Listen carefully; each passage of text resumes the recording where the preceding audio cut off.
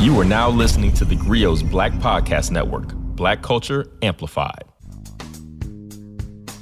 Hello and welcome to Writing Black. I am your host, Maisha Kai, lifestyle editor here at The Grio. And I am so excited to welcome you all back to our podcast about Black writers and Black thoughts, because we have an incredible Black writer with us today, one who I think has been the prototype for myself and so many other cultural journalists. She is a novelist, a journalist. You may remember her as the editor-in-chief of Vibe. She was at Billboard. She was at The Root. She's been everywhere. And she also has this incredible memoir that came out last year called Shine Bright, a very personal history of Black women in pop. It was very personal to me. And welcome to Writing Black, Danyel Smith. I'm so happy to be here. Thank you for that lovely introduction. You are very welcome. I mean, I really can't say enough about, I think, the influence that you've had on an entire generation of writers, including myself, and hopefully more than my generation, which is also your generation, I should say. And, and also, you're still giving it to everyone via the Black Girl Songbook podcast as well. I got to shout that out as well. Yes. But we are here today to talk a lot about this book, which I know came out last year. It just was re-released in paperback, which is always a big feat for writers. We love that. We love to see it on paperback. So I expect everybody to be tucking this into their bags this spring, take it to the beach this summer. But I want to hear from you, because it's always better when the writer describes it. How would you describe Shine Bright to those who haven't engaged with this yet? How would I describe Shine Bright? Well, it is what it says it True. Is. It is a very personal history of Black women in pop. It's a merge of memoir, which is my story, and biography, which is the stories of Black women in music that have meant a lot to me, meant a lot to my mother and her sister, meant a lot to my grandmother and her sisters. Women as far back as Ella Fitzgerald and before, all the way up to Beyonce and Mariah Carey and Janet Jackson, and how I've interacted with them over the course of my career and how they've interacted with the world over the course of their careers. And so it is very personal. And, it was an emotional book to write. Yeah. It's always an emotional book to speak about. But it is, I always tell people it was a labor of love, but it was still labor. Yeah, and you can feel it.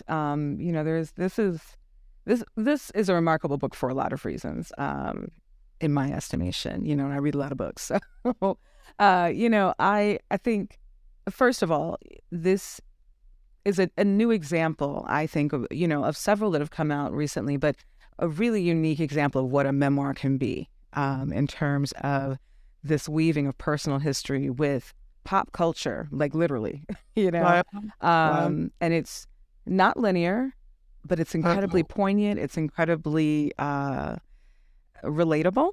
I mean, I definitely felt that as much as you were telling your story, I felt you were telling my story. You were telling the story of a lot of Black women. I was one of the free-ish breakfast kids, a gnar of cantaloupe down to the rind.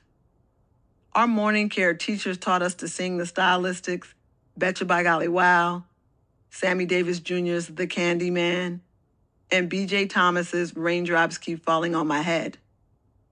In memory, these teachers are soft. They smell like themselves. I can't recall their race at all. In approaching a project like this, right. I mean, it almost feels like a little silly to ask, but I have to, because it feels a little chicken or egg in a weird way. How did this begin? Was it always intended to be both memoir and biography, or did that kind of evolve as you were approaching this process? I know this was a labor, as you said. Did not start that way in any way, shape, or form. I was very committed to writing a history of Black women in pop. I had been maybe since right after I left Billboard. The book was actually purchased by another publisher. Okay. And I could not get the book done with that publisher or that editor. Or that agent. So it was a struggle those first few years. I couldn't pull it together. because I think I didn't know really what I wanted to say. I think my point of view was not intact. I was doing my best to be super objective and to include everybody. Well, if I wanted to include everybody, I would still be working on it as we speak. It would not be done. So one of the great things about, I did a fellowship at Stanford, the John S. Knight Journalism Fellowship at Stanford. You mentioned hardcover right before we jumped on the air, which was a hardcover magazine I put together when I was a part of this fellowship. But the other great thing that came out of my time as a JSK fellow was time to just think about what I was trying to do with this book. I always advise people in our business, do the fellowships, apply. They give you time to think about your next move, your next plans. I remember when I told my godfather, who I'm very close to, Bobby Carter, I called and told him, I got the fellowship at Stanford. I got it. And he said, that's how white people in your field have been remaining sane, by doing these types of things. And so I had time at Stanford to really think. And what I thought about was I wanted to have a new agent, a new editor, and I wanted to be back with Chris Jackson, the legendary Chris Jackson at One World led. Chris published my first 2 novels. He and I were both kind of puppies in the game. New agent, new editor, new conversations about the possibilities. And then all of a sudden we're talking about a hybrid memoir that merges biography, cultural history, and autobiography. And I didn't think I could do it. And then I said, yes, I can, though. And you did. Yeah. I mean, I think to me what is so brilliant about this book is it's just the parallels that are there between even what you were just saying right now in terms of thinking about who deserves to have their story told, right? Whose journey is worth documenting, whose trajectory is aspirational, right? And so, obviously, for those of us looking from a distance at your trajectory and, the places that you've been, the things that you see, the people you've talked to, the influence that you've had, nobody understands all the little, mechanics it takes to get there. And I think, and all the minutia and the tiny moves that can advance or set you back years, when you're on these creative paths. And as a Black woman I was a Black woman in pop, so, I understood what you were saying here very intimately. And I was so grateful that you actually were very strategic in who you chose to highlight and how.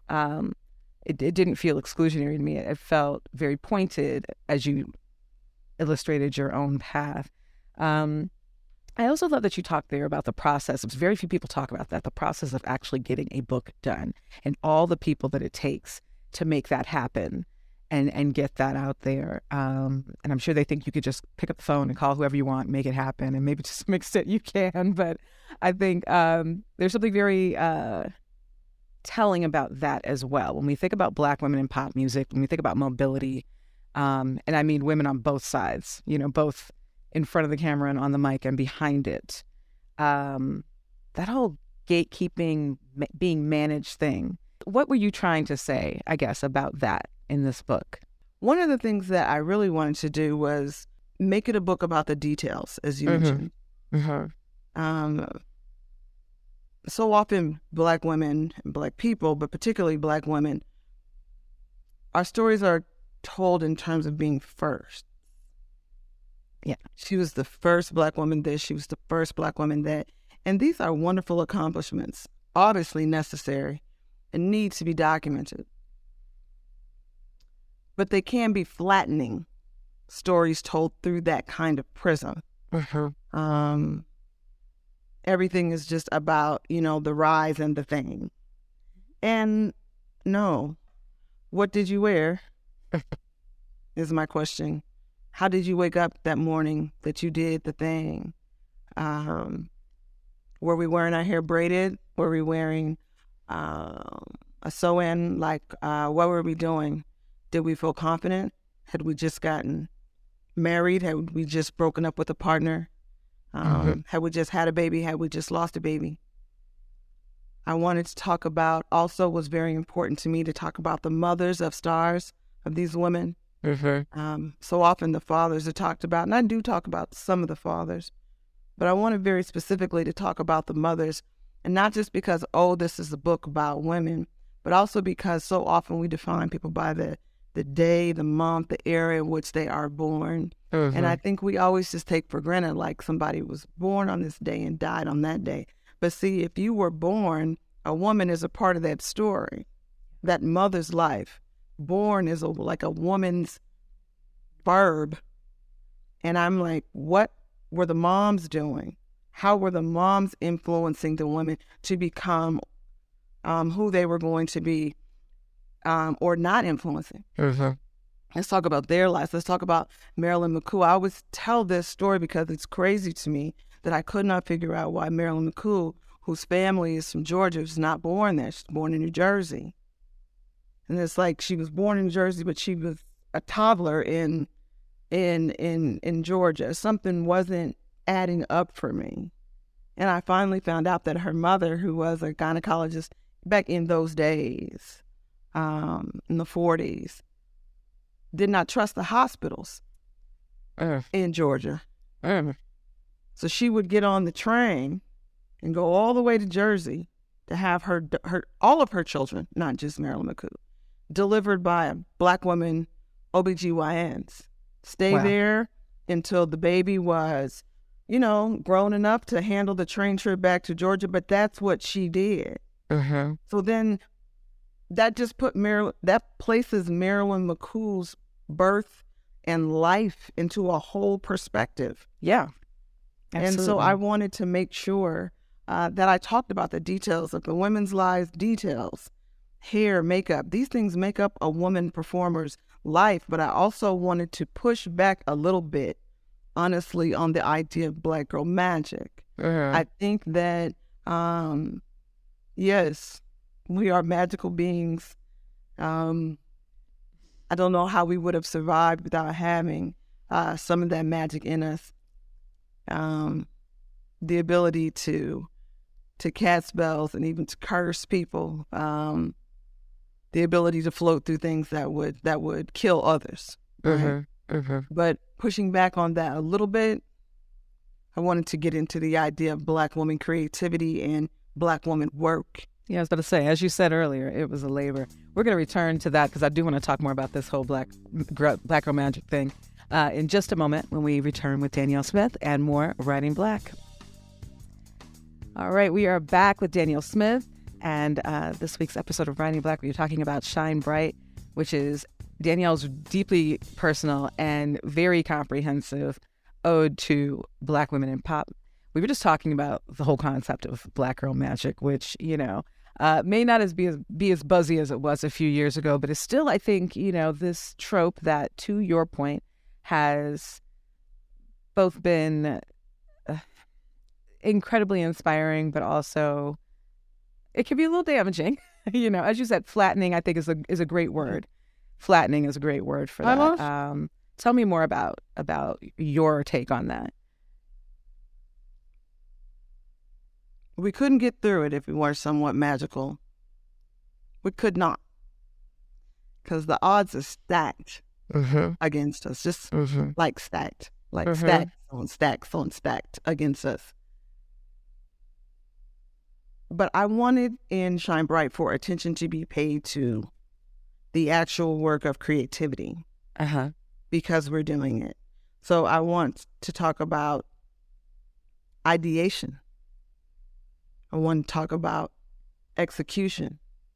I want to talk about managing people in your creative circle, people on your creative teams. I want to talk about, as I've mentioned, the minutia and the detail of, because it matters in this world so much, what a woman looks like and how she presents. For Black women in particular, it's just deep and fraught. let's discuss that also. Like, it's work. It's work that men do not have to do, even Black men. It's true. You have this incredible passage in the book. This is you telling your own story and talking about a woman who seems to have been a bit of a mentor for you at Vibe, and how she sat you down one day and like ran through this like laundry list of like pitfalls for women in the industry. And you run through a few of them as well in terms of, another beautiful passage you write, and I'm going to be paraphrasing here, but you talk about being everything from this, this focal point of like lust and adulation, but also this like, low value target, and as a woman who survived years in the industry, I was like, and as a woman who got out for a reason, I'm like, yes, like I felt that in my soul. How much is riding on us? And there's also this thing, I referred to that woman as something of a mentor because I thought that was a very mentoring thing to do. But we also know that Black women don't get a ton of mentorship in general. We are typically learning on our feet. I'm like you. I did not get to journalism through a conventional route that a lot of my colleagues have. I didn't have a lot, I had to kind of get in and learn on my feet and do that whole thing. But we don't typically have the guidance. Is that something that you were trying to maybe also, I don't know if it was intentional or not. I felt there was a lot of guidance in this book. Was that intentional, I guess is the question. I chose to, yes. I wanted to mention everybody that helped me. And I'm mad for whomever I forgot or left out because it just wouldn't have happened otherwise. I was grasping for it. I didn't even have, as I outlined in the book, I didn't even have my bachelor's degree until I was in my mid-30s. And then, typical Cancerian, you had to overcompensate and get both at the same time. But I didn't. So I didn't have those sort of college or J school connections or networks. And I think also very much, I also just didn't quite know how to act in corporate spaces. I didn't have training. My family is not like a corporate family. I mentioned my godfather. He was that first generation. My Aunt Victoria was that first generation. But my mom didn't go to 4-year college. My sister also didn't have her degree. My younger sister throughout Shine Bright, my sister Raquel, Dion Smith, newlywed, last name Bean. She's so excited. My newlywed sister at our big age, second husband. But, we didn't come from that. I didn't know how to act. A lot of times I failed miserably because I didn't understand the codes. I didn't understand the lingo. And so Terry Rossi is who you're mentioning. Yes. Who was the charts editor at Billboard when I got there, which was my first sort of corporate job. Okay. Man, if I didn't have Terry Rossi and people like her, if I didn't have Sylvia Ronan in my life now and for the last 20 years, and Sylvia and I have been friends for so long, the mentor-mentee thing has faded as if you're lucky will happen. And you just begin to be girlfriends and sisters. And so I'm blessed to have her, but I also had a lot of white males in my life early in my career. And I'm not going to lie, forged those relationships because I needed something. Yeah. And there weren't even that many women in journalism. Like if I'm at the San Francisco Weekly in the 90s, I was literally like the only Black woman on staff. Wow. I'm trying to think if there was a Black male in editorial. I don't think so. So it's like, how are you? What's going on with you? Where y'all going? Y'all going out for beer? I don't even drink beer. Don't now. You guys are going out for a beer? Oh, here I go. And so, I had to get in where I fit in. Yeah. Yeah. We are going to talk a little bit more about fitting in this crazy industry we call music and journalism when we come back with more Writing Black and more Danyel Smith. We're back with more Writing Black. Danyel, you were just talking about, and I think I could totally relate to this like the cronyism that you kind of have to like build up to have a successful career. People act like it's a bad thing. It is a necessity. It is what you have to do. People work with people that they like, and we know that. And when you're talking about being a Black woman, I think in any industry, that whole likability factor feels so fragile and it feels so tenuous at all times. You talk a lot about, and I love this because, what's so great about Shine Bright too is that we're really seeing, you're really giving this intimate look at how the sausage is made in terms of like how you're getting these interviews, how you're having these conversations, how you're building these relationships, and doing so not even as somebody who's naturally like a networker. Hi, I'm the same. Like right. Also and as well. But just the maneuvers that everyone is having to do to like get in the door, the facades that people, have to build. Whether it's, Whitney Houston talking about how they had a man for her picked out, it obviously wasn't Bobby, but they had an idea of who this was. Or yes. It's Mariah who has very fully, and I think with both hands, grasped her whole diva persona. To the point where she uses the word all the time. Yes. But I'm quiet, honestly. One of the hardest working women in the business, quiet as kept, very intense about her craft and very, prolific songwriter, like ridiculously prolific. How do you feel, if we look at Shine Bright as a, it's both a celebration and a cautionary tale in many ways. What do you hope that, when you look at the pop stars of the day or the Black women who were trying to navigate in these spaces, when you're talking about like a Doja Cat or a Lizzo or whatever, what do you feel they get from a book like this? Wow. I ask because this is a book I could have used. I hope they get some sustenance. Yeah. I also hope, in the best case, that they would see that they're part of a long and glorious tradition, which I think is important to feel a part of, to feel like a legacy, to feel like at least someone else was here before me with a machete cutting down the sugar cane and trying to make a path. I interviewed SZA recently for the New York Times Magazine, and first of all, that was it's amazing. I've been blessed to speak to so many women, Black women, at the zenith of their careers. And I'm speaking to SZA, whose name is Solana, and I say this or I say that, and some of her answers were so similar to answers that I received from women born 20, 30 years before her, that they were the same. And I said to her, I would get frustrated. When I look at the transcript, it's crazy too.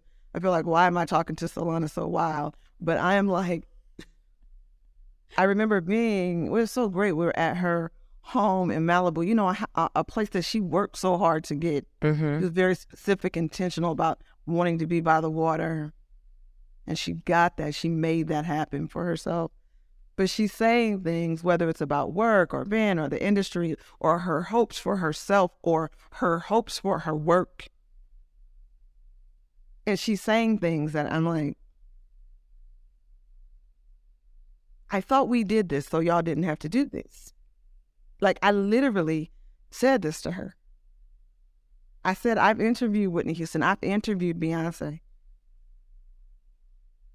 I thought folks did this so you didn't have to do this and have these answers that are like, well, it is what it is because of the way the industry is. I'm paraphrasing. Yeah. And it's so, I want to say it's frustrating, but it's more than that. It's heartbreaking. So I hope that someone like a Lizzo, like a SZA, like an LMA, who I love, but Janae Cole, like so many amazing women creating music right now and just on their first and second big projects. I hope it would give them some sustenance to say, I'm a part of a sorority of women who make things and get things done. I like that. I like that get things done part. We're going to be right back in a second with more Danyel Smith. All right, Danyel, we are back, and I want to get into this generational thing that you and I share. I was born in '75. I am a very proud Gen Xer, not the least of which, for I think lots of reasons. I really think we're the cornerstone of cultures we know it. So it's always hilarious to me that Gen X gets forgotten so often, because I'm like, so much of the stuff you love was us. But, particularly when it comes to music, I always think we were actually, not to start a generational war, y'all. I do think we were an incredible, musical generation in terms of just exposure. Like a lot of us had this encyclopedic knowledge of music just because we were like the first MTV generation, like when they actually played music. We're the first, we grew up on our parents' Motown. We grew up on yacht rock on the radio. Like we have all this breadth of knowledge there. Tell me what being Gen X means to you in that context, because I was just living for like all of these references. Like this is my childhood right here. Like this is my whole childhood. I was so here for the whole thing. But you're giving a musical education. So tell me, what does being Gen X mean to you? It means, I think you articulated it so beautifully. It means so much. I think we have such a rich sort of musical, just stuff all around us. And then you add to that we created hip hop. That's right. So then it's like, I'm not here for any arguments. I'm just not. I'm not here for any. There is no argument. No. And that's how we created hip hop. Though all those things that you mentioned, the yacht rock, the Motown, the disco, everything that we were listening to and coming up on. But I think for me, what Gen X means, as much as, if not even more than, just like the musical stuff or even the cultural stuff. Because I had Thelma from Good Times, so I write about Bernadette Stanis and Shine Bright. Yeah. I'm such an influence on so many of us, Gen X girls, Black girls in particular. But for me, the Gen X was for better and oftentimes for worse. We had a lot of freedom. Yeah. Yeah. Mm-hmm. When I grew up I was born in Oakland. We moved to Los Angeles when I was about 10, and then I moved back to the Bay Area when I was 17 or 18. And then I moved to New York for decades until I recently moved back to California, to Los Angeles, right before the pandemic. I live in a neighborhood that I used to ride my bike through as a kid, my sister and I. And whenever I'm with anyone, especially someone younger than me, I call them my baby girlfriends. My girlfriends in their 20s and 30s. Beautiful, brilliant women to a woman. And they say, "Oh, you grew up around here?" And I said, "No, I didn't grow up around here. I said I used to ride my bike through here." And they say, "Well, so you and like the family?" And I say, "No. Me and my sister." And I was 11 and she was 9. And we would ride all the way to the beach. 9 miles from where we lived. Wow. And back. And it would be like me and my sister, or it would be my sister and I and our little group of friends from the block. I remember when I would go to Oakland for the summers with my great-grandparents and stay with them, they would give us $5. And I would go to the mall, or we would walk up to Mills College and walk around. Like, what were we doing? I know. I don't know how any of us survived it. I think about this often. And we didn't have cell phones. Like, what were we doing? No cell phones. No cell phones. But listen, it made me so fearless, though. Mm-hmm. Mm-hmm. No fear about so many things. Like, the thing about being a journalist is, if you're blessed, you go places, man. Mm-hmm. And if you read Shine Bright, my childhood was tumultuous at the very least. Yeah. So I was always looking for like an escape route, be someplace other than where I was. And sometimes I wonder if that didn't ease me towards journalism too, aside from the fact that I just love to write and still do. Yeah. But when hip hop was new and people would say, "Where you going?" And I would say, "Well, I'm going to see Run DMC." They would say, "You will get killed up there." Or I would say, "I'm going to see Gangstar, I'm going to see NWA." And they would say, "Well, who you going with?" And I'm like that meme. I would say, "I don't know. We're going to see. Like, who want to go?" But if don't nobody want to go, I'm going. And this was even before I was working journalism. I would just go. I wasn't scared to go. And because of that, man, I've been places. When you look up at your ESPN, as I was many, decades later, I'd never been to a gymnastics meet. I'd never been to the Middle East. Wow. And I was blessed that ESPN said, "Hey, do you want to go to Doha? Do you want to go to Qatar and see Simone Biles yes, please. in Worlds?" I didn't hesitate. Of course. I said, "What time does the plane take off? Let's go." And it's like that comes from riding my bike to the beach. I don't blink at it, and it's a blessing. I say I'm lucky to have lived through it. But that wildness, it stays in you. Well, we're going to take just a minute, and then we'll be back with more Writing Black.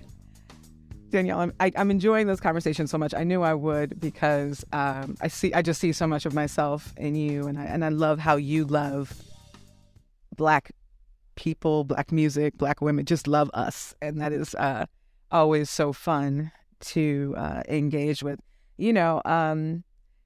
As much as listen, I think anybody who loves music or claims love music should engage with Shine Bright, but there's also obviously this other incredible excavation going here and all this research and detail, which is your story. And this idea of the hybrid memoir, which I think we are seeing more of, which is very cool, is fascinating. But you are the core here, this journey, this improbable journey in some ways that you took, and then in other ways inevitable.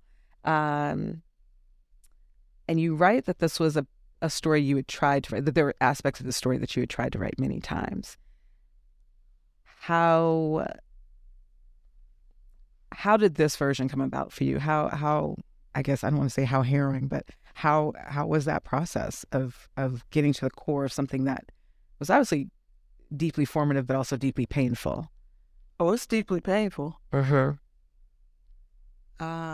Deeply formative in ways that still show up today. I don't have to be in the middle of writing about them for them to be showing up.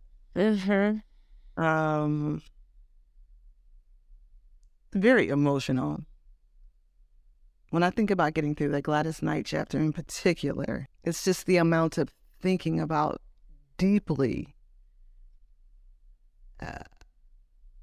painful things for a long time, then writing it. Yeah. Then rewriting it.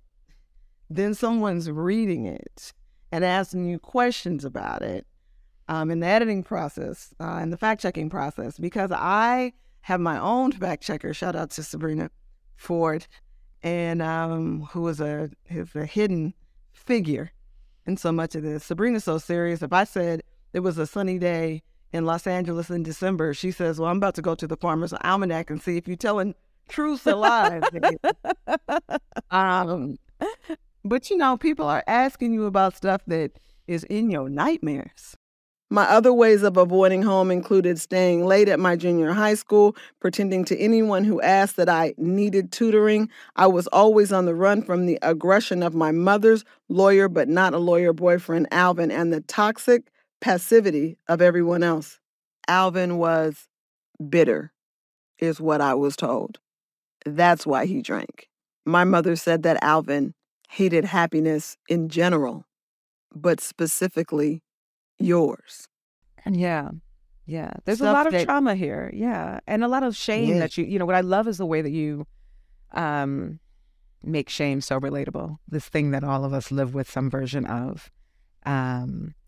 Love I is a think I strong said word. the That's chime probably the bracket is a wrong word, but lifestyle. I appreciated how you talked about shame and how you talked about trauma and this idea that we were supposed to get over it, right? The things that we live with that are still, literally impacting our day-to-day lives. I just thought that was such a nuanced and honest way of writing about that. I really I appreciated that. No, I appreciate you noticing it. I do, because I tell people all the time, I appreciate the close attention to the text. I do. It's especially from another person that writes and creates and these things. I love it from anybody. I do.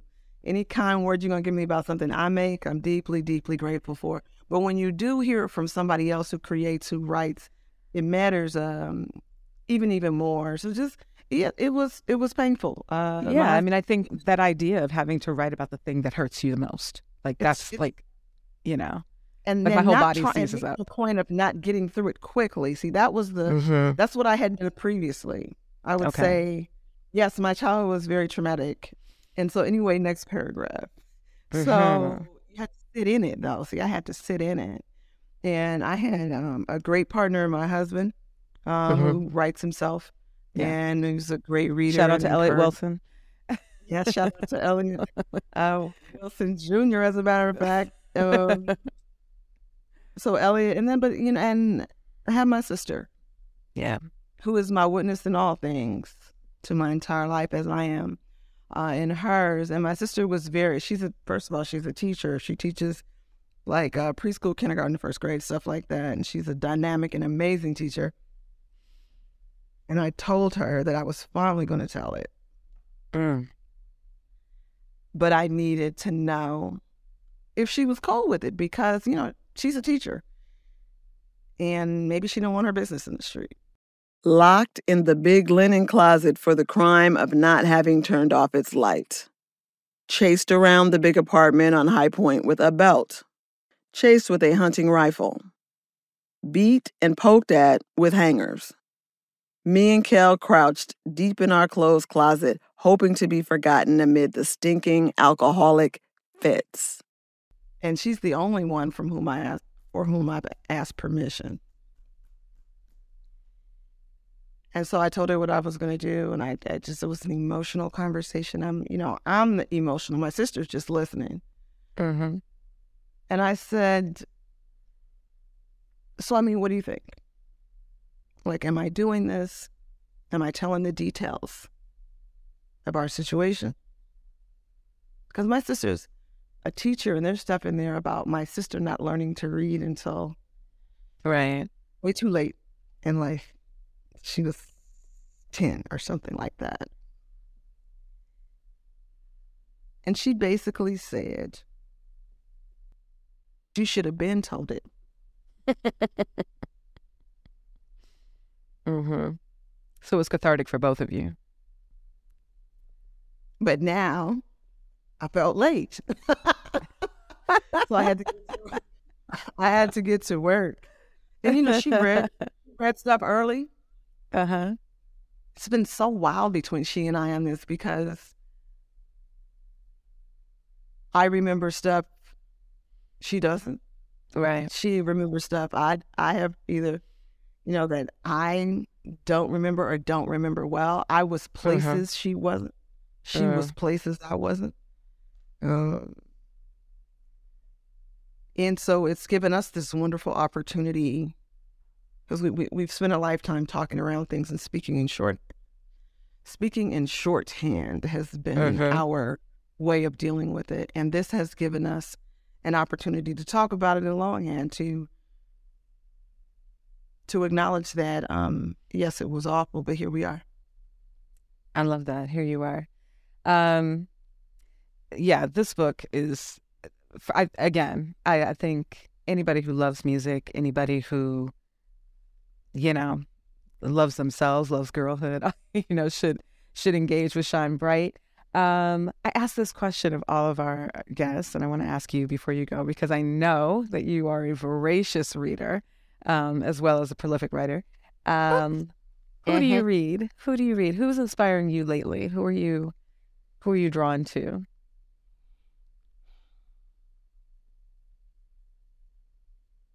I mean, sometimes I read the same stuff all over again. Also a good answer. What are your favorites? You're not going to get me away. It's so common to, I think, women like us and women in our profession. You're not going to get me away from Their Eyes Were Watching God. Fair. You're just not going to do it. You're going to have to pry it from my cold little ashy hands. Like, there's too many biographies that I've read so many times. I've read every biography about Billie Holiday. Mm-hmm. I think I've read biographies about Barbra Streisand any number of times. English major Sylvia Plath, the unabridged diaries I go back to all the time, just because she says exactly how she feels. Obviously, we don't come from the same spaces, but there's still things that you can find. Absolutely. Yeah, and I love that. And then I think, I also like to read the work of people that are working in my same space, like Dr. Daphne Brooks, like Dawnie Walton. Love Dawnie Walton. She's a friend. Yes. Love her. Yeah, she's the best. So, man, I'm reading, obviously, Justin Tisley, who I worked with at ESPN, and his great book about the Notorious B.I.G. I'm reading David Dennis and the great memoir he has about his father, David Dennis Sr., who was a civil rights hero. Just Isabel. Yes. I'm sorry. I for our listeners, excuse me. If you want to know which Isabel she's referring to, Isabel Wilkerson is one of the endorsers of this incredible book. So I don't think for me, I was like done when I saw that. I was like, Paula Giddings. I mean, I was like, but as they note, as is noted here, this is, as Oprah Daly says, delicious to read. And I really want people to read it. And I was so thrilled to have you on. And I hope you'll come back with what you're working on that's new, because absolutely, it's such a pleasure. But for our Writing Black audience, this is the incredible Danyel Smith, y'all. Thank you so much for joining us today. Thank you so much for having me. This was so fun. Now, when I tell you I could have sat and talked to Danyel all afternoon, all day, I mean it. But just like she said she had to stop on Shine Bright, we did unfortunately have to end our conversation. But she gave us some incredible recommendations, one of which is also one of my favorites this week, which is Dawnie Walton's The Final Revival, of Opal and Nev. This is a book I want to say that came out in 2019, maybe 2020. And it's not nonfiction like Danyel's book. It is a work of fiction, but it is told from the perspective of a music journalist, of which Dawnie Walton used to be. It is just as evocative of the lives of Black women musicians as Shine Bright is. It is wonderfully rendered, really gets into the dynamics of a lot of the industry and a lot of the politics that probably some of our biggest icons have faced over the years. And it's just a gorgeous, gorgeous story, an award-winning tale that deserves all the accolades it received, as does Shine Bright. So get into The Final Revival of Opal and Nev and get into Shine Bright, and we will see you next time on Writing Black. Thanks so much for joining us for this week's episode of Writing Black. As always, you can find us on the Griot app or wherever you find your podcasts.